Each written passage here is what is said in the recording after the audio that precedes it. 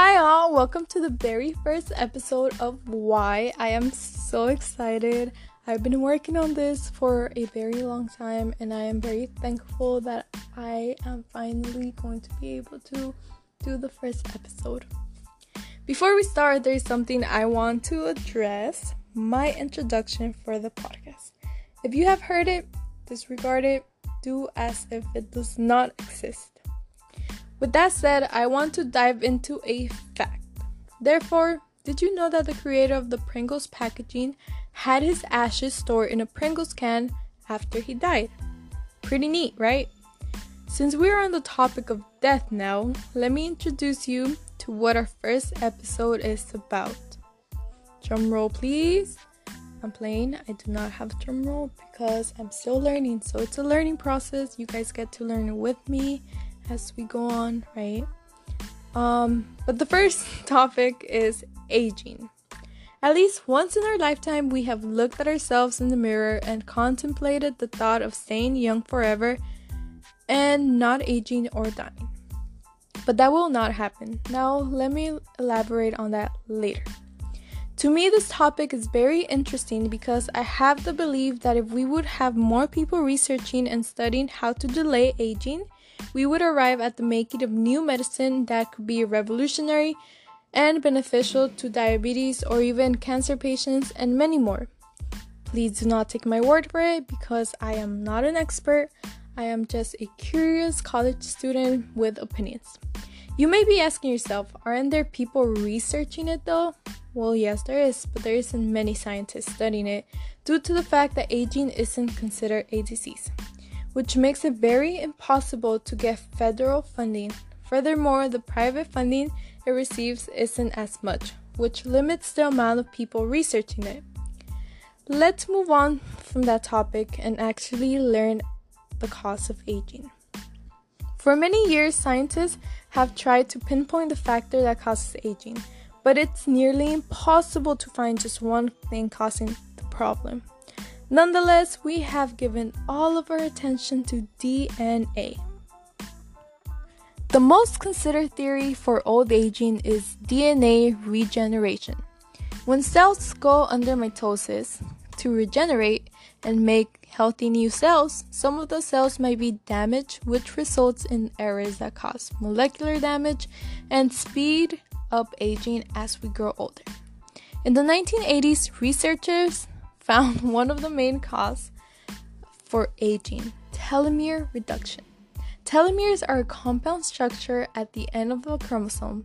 They are like little hats for chromosomes. With every cell division, telomeres get shorter. When telomeres cannot protect the chromosomes anymore, the cells die. You might be thinking, then let's modify that. We have the technology to. We need to protect telomeres so that the cells don't die. Nonetheless, there is a problem. Protected cells become cancer cells.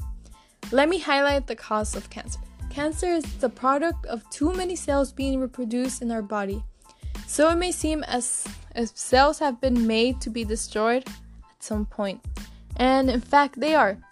Many human cells stop dividing after 50 divisions. What if we take a break from humans at the moment and explore other species like mice? Mice have been observed to live 30% more than other animals, despite people killing them for stealing cheese. I'm just playing. I am very bad at jokes. But what do these mice have in common? They are mutant mice. They have a single targeted mutation in the gene encoding the P66SHC protein. This protein is found in a gene known as SHA. The protein regulates lifespan and when mice lack the protein, their longevity appears to increase. However, if we use a tool such as CRISPR to remove this gene from humans, it's not clear what might happen due to the fact that the lack of the gene in mutant mice limits the mouse's ability to maintain organ function and life. This may lead to actually having a shorter lifespan in some mice, which would trump the main objective. Now, let's go back to humans. Although DNA has been considered the biggest factor of aging through the years, It is time to look into different pathways such as neuroactivity. Recently, there was a study that suggested that the neuroactivity is presumably the cause of aging. As known, our brains are a complex organ that we relate to the majority of diseases due to the fact that it sends commands to the whole body, telling it what to do. There is a protein named REST, R-E-S-T, which is known to regulate genes and to process neuroexcitation. It has been seen in recent studies that people who have longer lifespans than others lack the REST protein and don't generate enough genes related to neural expressions. To make sure that the information was accurate, researchers made more tests and found out that this happens in other animals too, from small worms to huge mammals. Why? The lack of the REST protein leads us to activate the FOX protein, F-O-X, which is in charge of regulating cell growth and a huge aspect of our longevity and human development. We have a concrete evidence that aging might be caused by our brain. Nevertheless, we are led back to the same place: cells. Cell growth is a vital part of our development, but it is possible that we might have too much cell development. I am sorry, I make so many mistakes. But it's fine, let's move on and let's explore another option. In recent years, scientists? What am I saying now? Oh! Okay, I'm back and I'm just going to leave that there so you guys can know how much I struggle pronouncing words. Let's go back to it. In recent years, scientists manipulated the DAF2 gene in a C. elegans worm by removing it from them. It turns out the worm's lifespan doubled. The removing of the gene made the worm absorb fewer nutrients. They tricked the worm's body into thinking it was fasting. The gene regulated insulin, which could possibly lead us to discovering a way for us to regulate our insulin and perhaps feel younger and age not as fast.